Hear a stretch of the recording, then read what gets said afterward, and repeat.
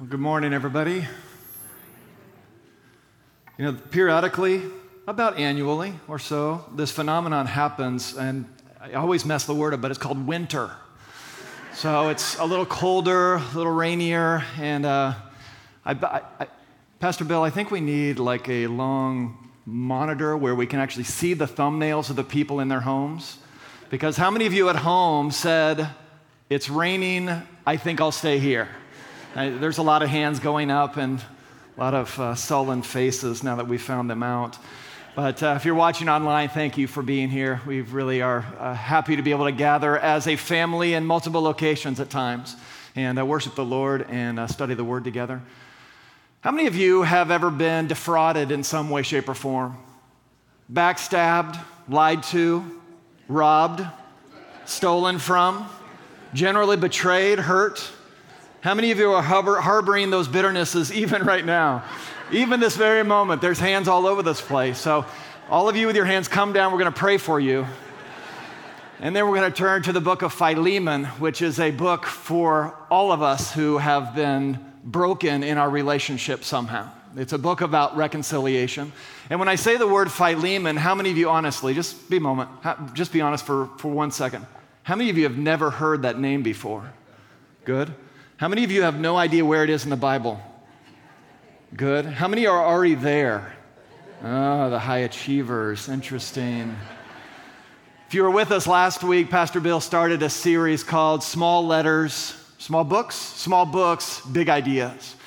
And he set out to look at the 5 shortest books of the Bible, books that oftentimes you and I don't jump to.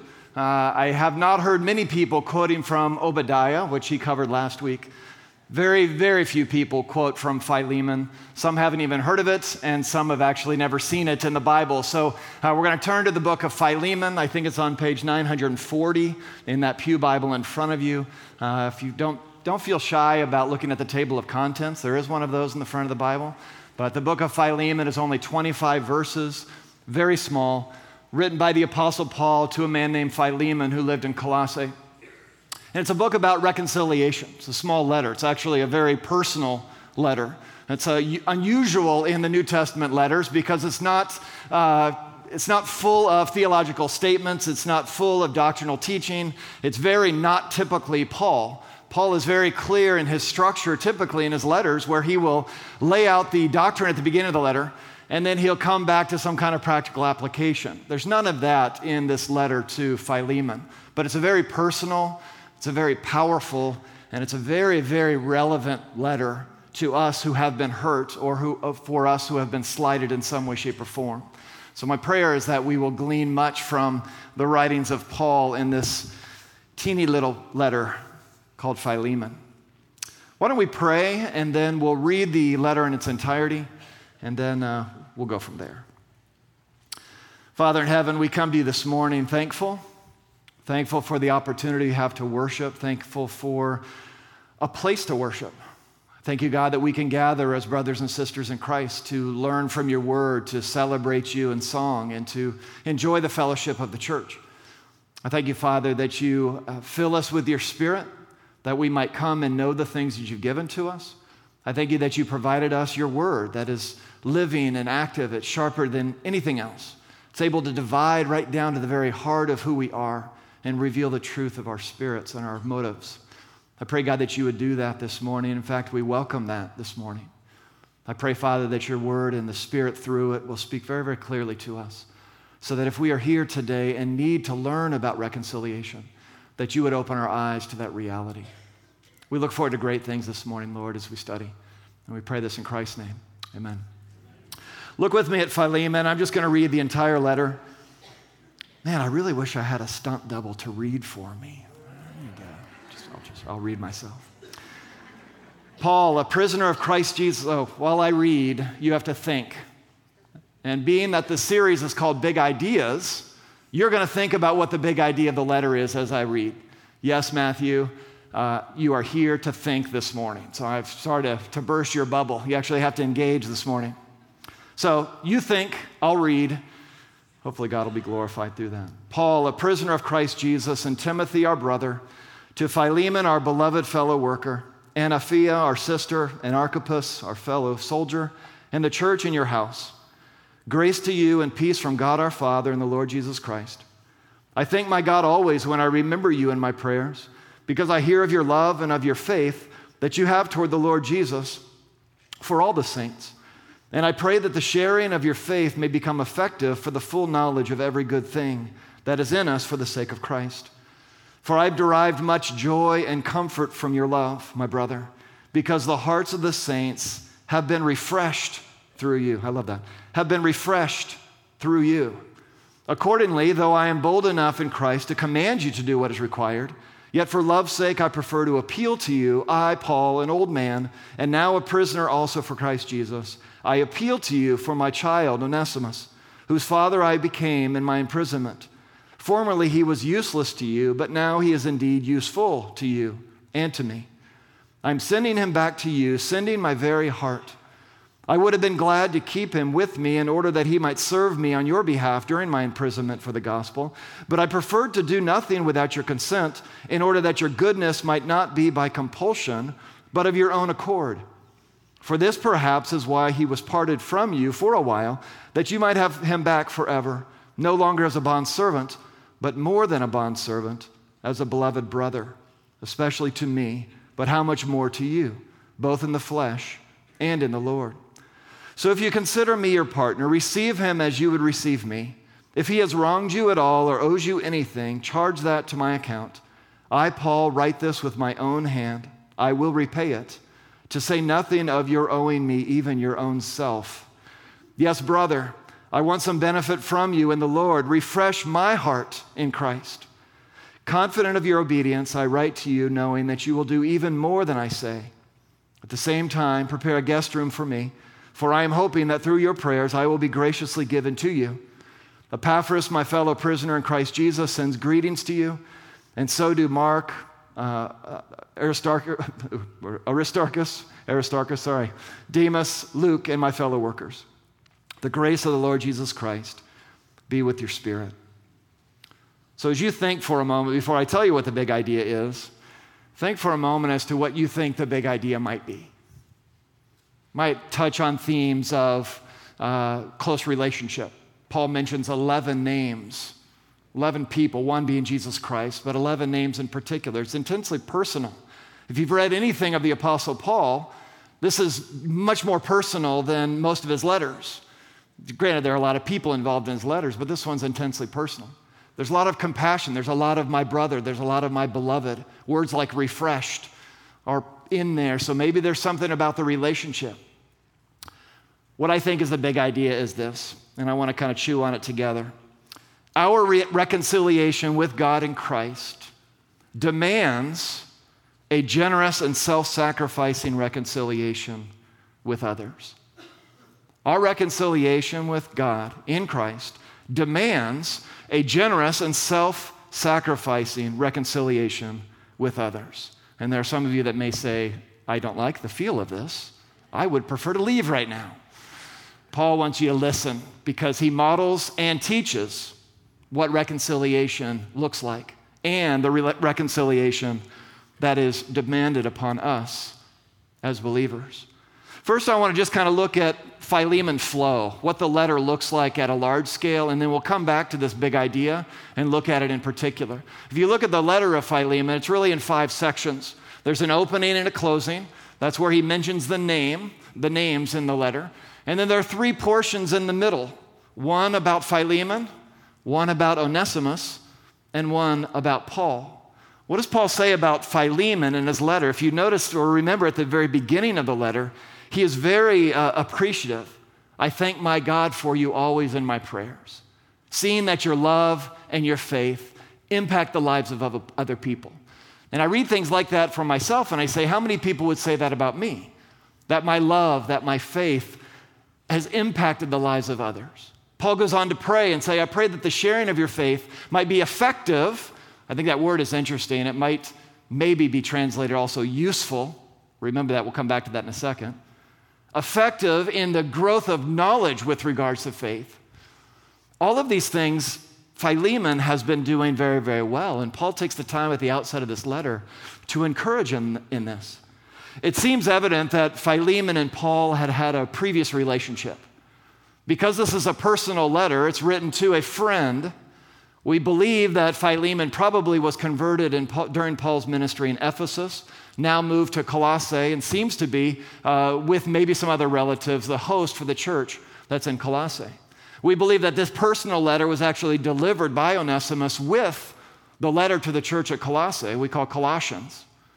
So in this sense, it's a personal letter to Philemon in tandem with one of the greatest letters in the New Testament, the book of Colossians. But Paul writes to encourage Philemon, remind him about his Christian character, praise him for his Christian character, pray for him that his ministry would be continually impacting the lives of others. And he uses this phrase that your work has already refreshed the hearts of others. I love that word refreshed. It means rest. It means refresh. It means relax. And I wonder if I bring a sense of refreshment to people. I wonder if you do you ever wonder that? Do you refresh the people around you? Philemon was one of these people that when he was in the room and when he was ministering to people, there was just I would rather be that kind of person than the person that brings like the pigpen crazy dust storm. You know, I don't want to be the person that brings the chaos, nor do I want to be the person that dumps my chaos on the people around me. Rather, I want to be someone in Christ who brings refreshment to the hearts of the people around me. Philemon was such a man that refreshed the hearts of the people around him. But what's interesting, as we go into the second section on Onesimus, it's interesting that even though Philemon was a model in Christian growth and character and impact, he had this bitterness seed. And the bitterness seed was towards this gentleman we learn in the second section called Onesimus. Interestingly enough, Onesimus' name means useful. And as we look through the section on Onesimus, it seems evident that Onesimus was a slave or a servant of Philemon and had either robbed him, stolen something from him, mistreated him in some way, or abandoned his job, one of the handful of those things. But no matter what the cause was behind it, Philemon was bitter towards Onesimus. And this bitterness was building to the point where Paul knew this about Philemon, and when he meets Onesimus, immediately starts pushing him to reconcile. I love that name, Onesimus, useful. What I like about this story so much is that Paul is in prison, most likely in Rome, possibly in Ephesus, and he just happens upon this man, Onesimus, who he finds out is a slave of Philemon. And he said, hey, I know Philemon. Have you ever been in one of those situations where it's just kind of a strangely coincidental interaction, where you meet someone who knows someone who knows someone, and you happen to find that you're kind of in the same fellowship pool? This is what's happening here. Paul is in prison, and lo and behold, Onesimus shows up. Paul, in the interaction with Onesimus, ends up leading him to Christ. And now this wayward servant of his friend Philemon is now his spiritual child in the faith. And I think what an interesting happenstance that Onesimus would show up and Paul would be able to bring the two together. And I think what other situations in the Bible have individuals in prison fallen into the right place at the right time only to bring about reconciliation in the end? The greatest example I can think of is the life of Joseph, where Joseph in jail happens to work through a series of interesting little situations to land himself at the very top of the heap in Egypt. And that day his family comes in and sees for mercy, right? And they don't know it's him, and he doesn't know or he sees that it's them. And there's this whole story of reconciliation. Interesting, both happen in prison. Both happen with unusual coincidental interactions. Both of them end up with reconciliation and peace. So maybe the next time you're in prison, you should consider reconciliation. Onesimus, useful, servant of Philemon, brother of Philemon, son, spiritually speaking, of Paul, now a child of God, now a brother in Christ. Paul refers to Onesimus in this middle section as my heart. Paul says, I am sending my heart to you. I would rather keep him to myself because it's better for me in my imprisonment. But he says, I'm not going to do that because he's yours. And I want you to feel the responsibility of putting things right back together. Philemon, Onesimus, Paul. Paul comes back to himself, and this is for you salespeople, this is Paul's ask. And Paul's ask is, receive him as you would receive me. In the same way, Philemon, my brother in Christ, that you would receive me when I come, receive this one. Now remember, Onesimus is most likely the deliverer of this message, right? So at one point in time, Philemon sees the tent, the curtain or the door, or however they've opened their dwelling places back then. Door's open, Onesimus steps in, Philemon locks eyes, wants to beat the tar out of him for his abandonment or whatever he did. Onesimus maybe, can you read this first? Gives him the letter of Colossians, gives him this letter, and Philemon is now reading this about the man possibly standing in front of him. Receive him as you would receive me.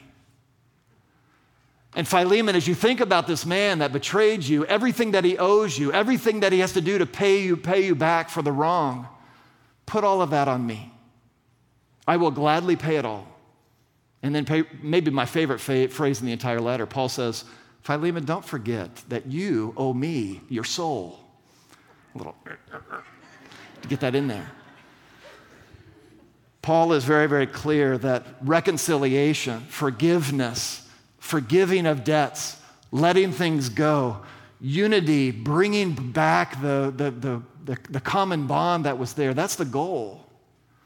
And Paul goes back to this phrase. He says, oh, Philemon, refresh my heart. Refresh my heart by forgiving our brother, by washing away or moving away or taking away his whatever it is that he owes you. What an incredibly powerful example. The letter begins with people, it ends with people. In the middle are just three powerful sections about the different characters in this particular story of reconciliation. So going back to the big idea, our reconciliation with God in Christ demands a generous and self-sacrificing reconciliation with others. Let me show you where I see this. First, in this first phrase, our reconciliation with God. Paul he begins, in the middle, and then he ends with Christ. He starts with Philemon's responsibility as a servant of Christ. He talks about himself being a prisoner of Christ. He talks about the brotherhood in Christ. He talks about the fact that their faith in Christ is what motivates them. He praises Philemon for his faith. I think what Paul is doing here is showing Philemon that his relationship with God is the foundation, it's the motivation that pushes through this process of reconciliation with Onesimus. And it's really the reconciliation with God in Christ that makes all of this possible. And when we think about our stories and we think about God's story in time, we cannot not talk about our reconciliation with the Father. The gospel message is a message of reconciliation. It's a message of going from alienation to reconciliation, from distance to closeness, to blocked access to access, from not being able to be near God to being able to be intimate with God. None of us remember the day, but there was a day that Adam and Eve walked openly and without shame in the presence of the Maker. What an incredible experience. To walk without shame, without guilt, without having to hide anything, without any sense of remorse, without any sense of anything that you and I live with on a regular basis. And they could just walk in fellowship. But once they fell, once humanity fell, that open access to God, that open shameless living in the sense of being without shame before the Father, that went bye-bye. And now we're in a constant state of trying to be right with Him again, wondering what we need to do, wondering how. But the Lord Jesus came, that you and I, who are once distant, might be brought near, so that angst, that struggle, that frustration, that whatever that is that drives us to try to be more godly without Him, Christ made that possible. So that many, many things are true of us. But three I want to focus on this morning. One, we have peace. The Apostle Paul writes in Romans chapter 5, therefore, having been justified by faith, we have peace with God through our Lord Jesus Christ, through whom we have gained access into this faith in which we stand. And we rejoice in hope of the glory of God. I love that passage. Therefore, having been justified, therefore, having been right with God, made right with God through Christ, we have peace. And that experience that Paul, I think, talks about when he says, you've refreshed the souls. I think that state of being at peace with the Father is that same sense of, I can just be with God. And now I can live. Not that I'm sitting dormant, but I'm in a place where I now can live without any of the baggage. We have peace with God. We also have nearness with God. Turn with me real quickly to Ephesians chapter 2. Ephesians 2. Ephesians is a fantastic book. If you read Colossians and Ephesians together, they're parallel books, very, very similar, overlapping in theme. Ephesus and Colossae were almost sister cities. That's why some people think that maybe Onesimus fled Colossae to Ephesus, where Paul may have been imprisoned. The two are parallel letters. Now we have Philemon written into the middle of that same context. Paul writes in chapter 2 of Ephesians. Let's start in verse 11. Therefore, remember that at one time you Gentiles in the flesh, called the uncircumcision, by what is called the circumcision, which is made in the flesh by hands, remember that you were at that time separated from Christ, alienated from the commonwealth of Israel, and strangers to the covenants of promise, having no hope and without God in the world. Summary, life was bad when you were disconnected from God in every way, shape, or form. But now, in Christ, you who once were far off have been what? Brought near by the blood of Christ. For he himself is our what? He's our peace, who made us both one and has broken down in the flesh the dividing wall of hostility by abolishing the law of commandments expressed in ordinances, that he might create in himself one new man in place of the two, so making peace, and might reconcile us both to God in one body through the cross, thereby killing the hostility. He preached peace to those who are far off and to those who are near. The work of Jesus Christ on the cross put us in a place that we are reconciled with God now. And because of that, we have peace, we have nearness, and we have access. And we know that the nearness of God is our good. And because and if we are reconciled with God, we can then be in a place to reconcile with others. This key word in the middle, though, is interesting. Demands. Some of you may say, well, Matthew, it's a little bit harsh, isn't it? Is demands really the word? Is it not that if we're reconciled with God in Christ, it's a good suggestion for us to be right with other people? Because, you want to be a friendly neighbor. You want to, make amends. You don't want to leave any weirdness in the air when you walk in the room with someone you don't like. Demands. Paul uses some interesting words. He says, I could command you, but I want to appeal to you. He says, I'm trusting that you're going to obey me. I'm trusting that you're going to do what's right, and maybe even beyond that, because I know your character. And even though I could appeal to you, I'm going to lay this heavy weight upon you so that you might do what is required. I don't know, to me, those are really heavy verbs, heavy words, heavy ideas. And if you are a follower of Christ here this morning, you do not have an option in following Jesus. There is a demand upon your life. You have been bought with a price, therefore you will glorify God with your body. So there is a demand on your life, if you're a follower of Christ, to actually follow Christ. And what did Christ do? Christ reconciled. Christ reconciled. His ministry was a ministry of reconciliation, and it's a ministry that he has given to us. Reconciliation with God in Christ demands a generous and a self-sacrificing reconciliation with others. The Apostle Paul models this for us in a great way in this story. Paul could have met Onesimus And he could have said, wow, I know Philemon, you really need to make this right. Go take care of that. He could have just sent him away without any more involvement. But I see and hear that Paul is committed to reconciliation. Paul is committed to making things right, particularly right, between brothers and sisters in Christ. And so the lesson for us as Christians is that we ought to be reconciled to each other at all times.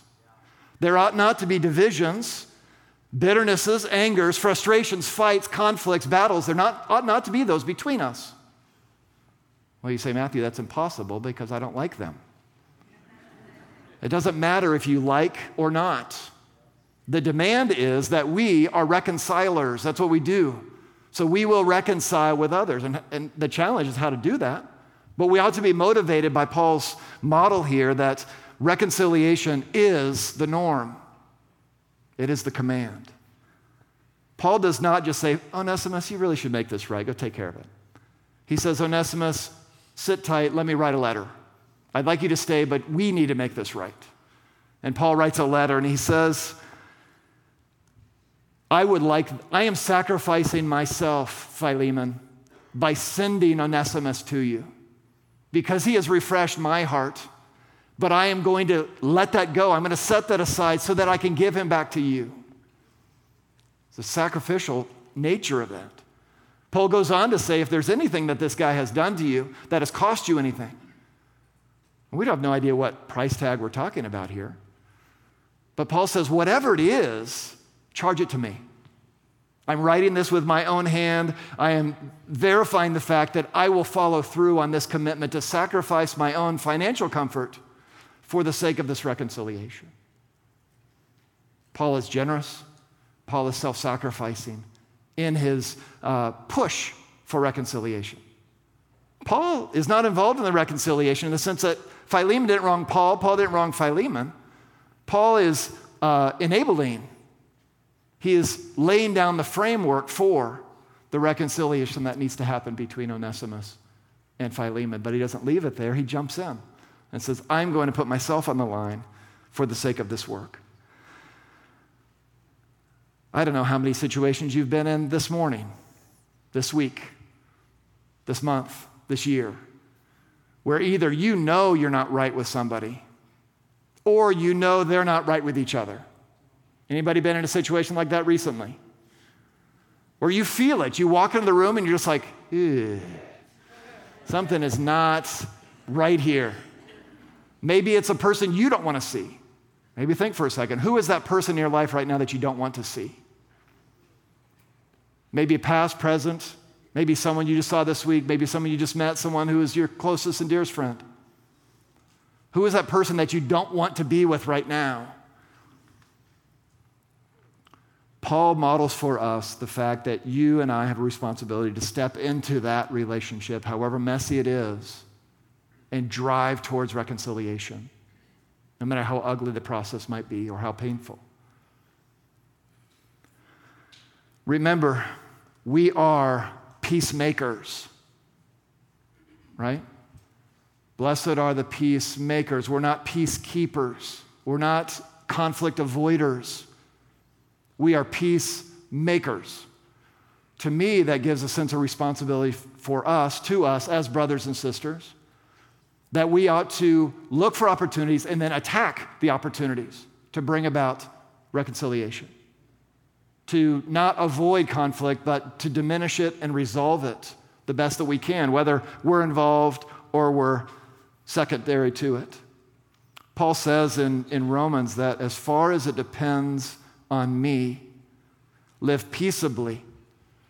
I love going into conflict and saying, I am not responsible. It's not my fault. You totally can take care of this. Or, he's the bad guy, and if he would just come to me. Apostle Paul didn't say to Philemon, just wait until Onesimus comes. He's got this whole apology worked out, so just let him kind of get through it. No, Paul is pushing reconciliation out. And I think we need to, as far as it depends on us, we need to step into those moments of conflict to bring about reconciliation. In fact, it's our responsibility. Not only are we peacemakers, but we're also forgivers. Sometimes you have been wronged and you need to forgive. Sometimes you need to forgive not because they've come and made a really genuine apology, but you need to forgive because you need to forgive. You need to figure out a way to forgive, and sometimes it's forgive and forgive and forgive and forgive. Sometimes forgiveness is not forgetting.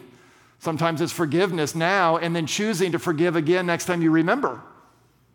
And you do that over and over and over again. I think I've talked to you about that before. We are peacemakers, we are forgivers, and we are turn the other cheekers. We are people who are not so quick to defend ourselves so harshly that we have to make them pay for the bad thing they did for us or to us. I think these are important principles for us. The other one that came on that's not on the slide is we are ambassadors. Take some time later to read 2 Corinthians chapter 5. Apostle Paul talks about our relationship with the Father as ambassadors of his. We have been reconciled with him. Now we have been made ministers of reconciliation so that we might reconcile others to him. In that we are ambassadors for reconciliation. We are peacemakers. We are forgivers. We are turn the other cheekers. We are ambassadors. And so just as we wrap up here, I want to think about Paul's reconciliation plan. Things we just need to chew on coming out of this letter. I encourage you to read it and reread it and reread it and reread it. Philemon is a fantastic little letter. Small book, big idea. But three things I want to chew on as we leave. First, I think we need to be alert to the need to be reconciled and to lead reconciliation. I think we have two responsibilities. In our lives, we need to be the people who are reconciling with the people around us. We also need to be the people who are looking for others to be reconciled, and we need to facilitate that as much as possible. So how can you go about your day being aware of these situations? What is it in your life that's going to cause you to be alert to the need and the opportunities to reconcile? I don't think Paul was sitting in prison saying, man, I really wish that scumbag that left Philemon would just pop in my prison cell so that I could. The opportunity popped up right there. Oh, you're Onesimus. Oh, I heard about you because I know Philemon and I know the situation. And we need to reconcile this. We need to look for opportunities to be reconcilers for others, and we need to make sure we are being reconciled with the people that have wronged us or whom we've wronged. I think that's what Paul models for us. Second, I think we need to create the path for reconciliation at times. It's not just a matter of saying, hey, you need to go make that right. It's not always about sitting your children in the other room and saying, work it out and come out when you're done. Sometimes it's constructing a path for them. Paul said, this is what's going to happen. He's going to come to you, Philemon, you're going to receive him as you receive me. If he owes you anything, charge it to me because I'm going to pay for it. Why? Because your reconciliation is more important than my comfort. And I think sometimes we need to do that in our lives where we are building the path for reconciliation for others. And maybe it's being creative to build a path for ourselves so that we can make things right eventually. Now, it may sound like I'm thinking there's this magic wand of reconciliation that you can just go poof and reconciliation happens. Reconciliation is grueling. It's painful. Self-sacrificing hurts. It hurts me, it hurts them. Being generous with myself is a sacrifice. But I think the responsibility still rests there. So how do we make that work in our lives? Be alert to opportunities. Create a path for reconciliation. And be willing to lose in order to gain reconciliation. Be willing to lose in order to gain. It is a joy to see brothers and sisters living in fellowship. It is God's design for us to be brothers and sisters who live in fellowship. It is not God's design for us to be in conflict. It's not God's design for us to be at tension or odds. When we as a church are fellowshipping in a God-honoring and glorifying way, the Father's creativity is praised. And that's what we're shooting for. The big idea, our reconciliation with God in Christ demands a generous and self-sacrificing reconciliation with others. Let's pray.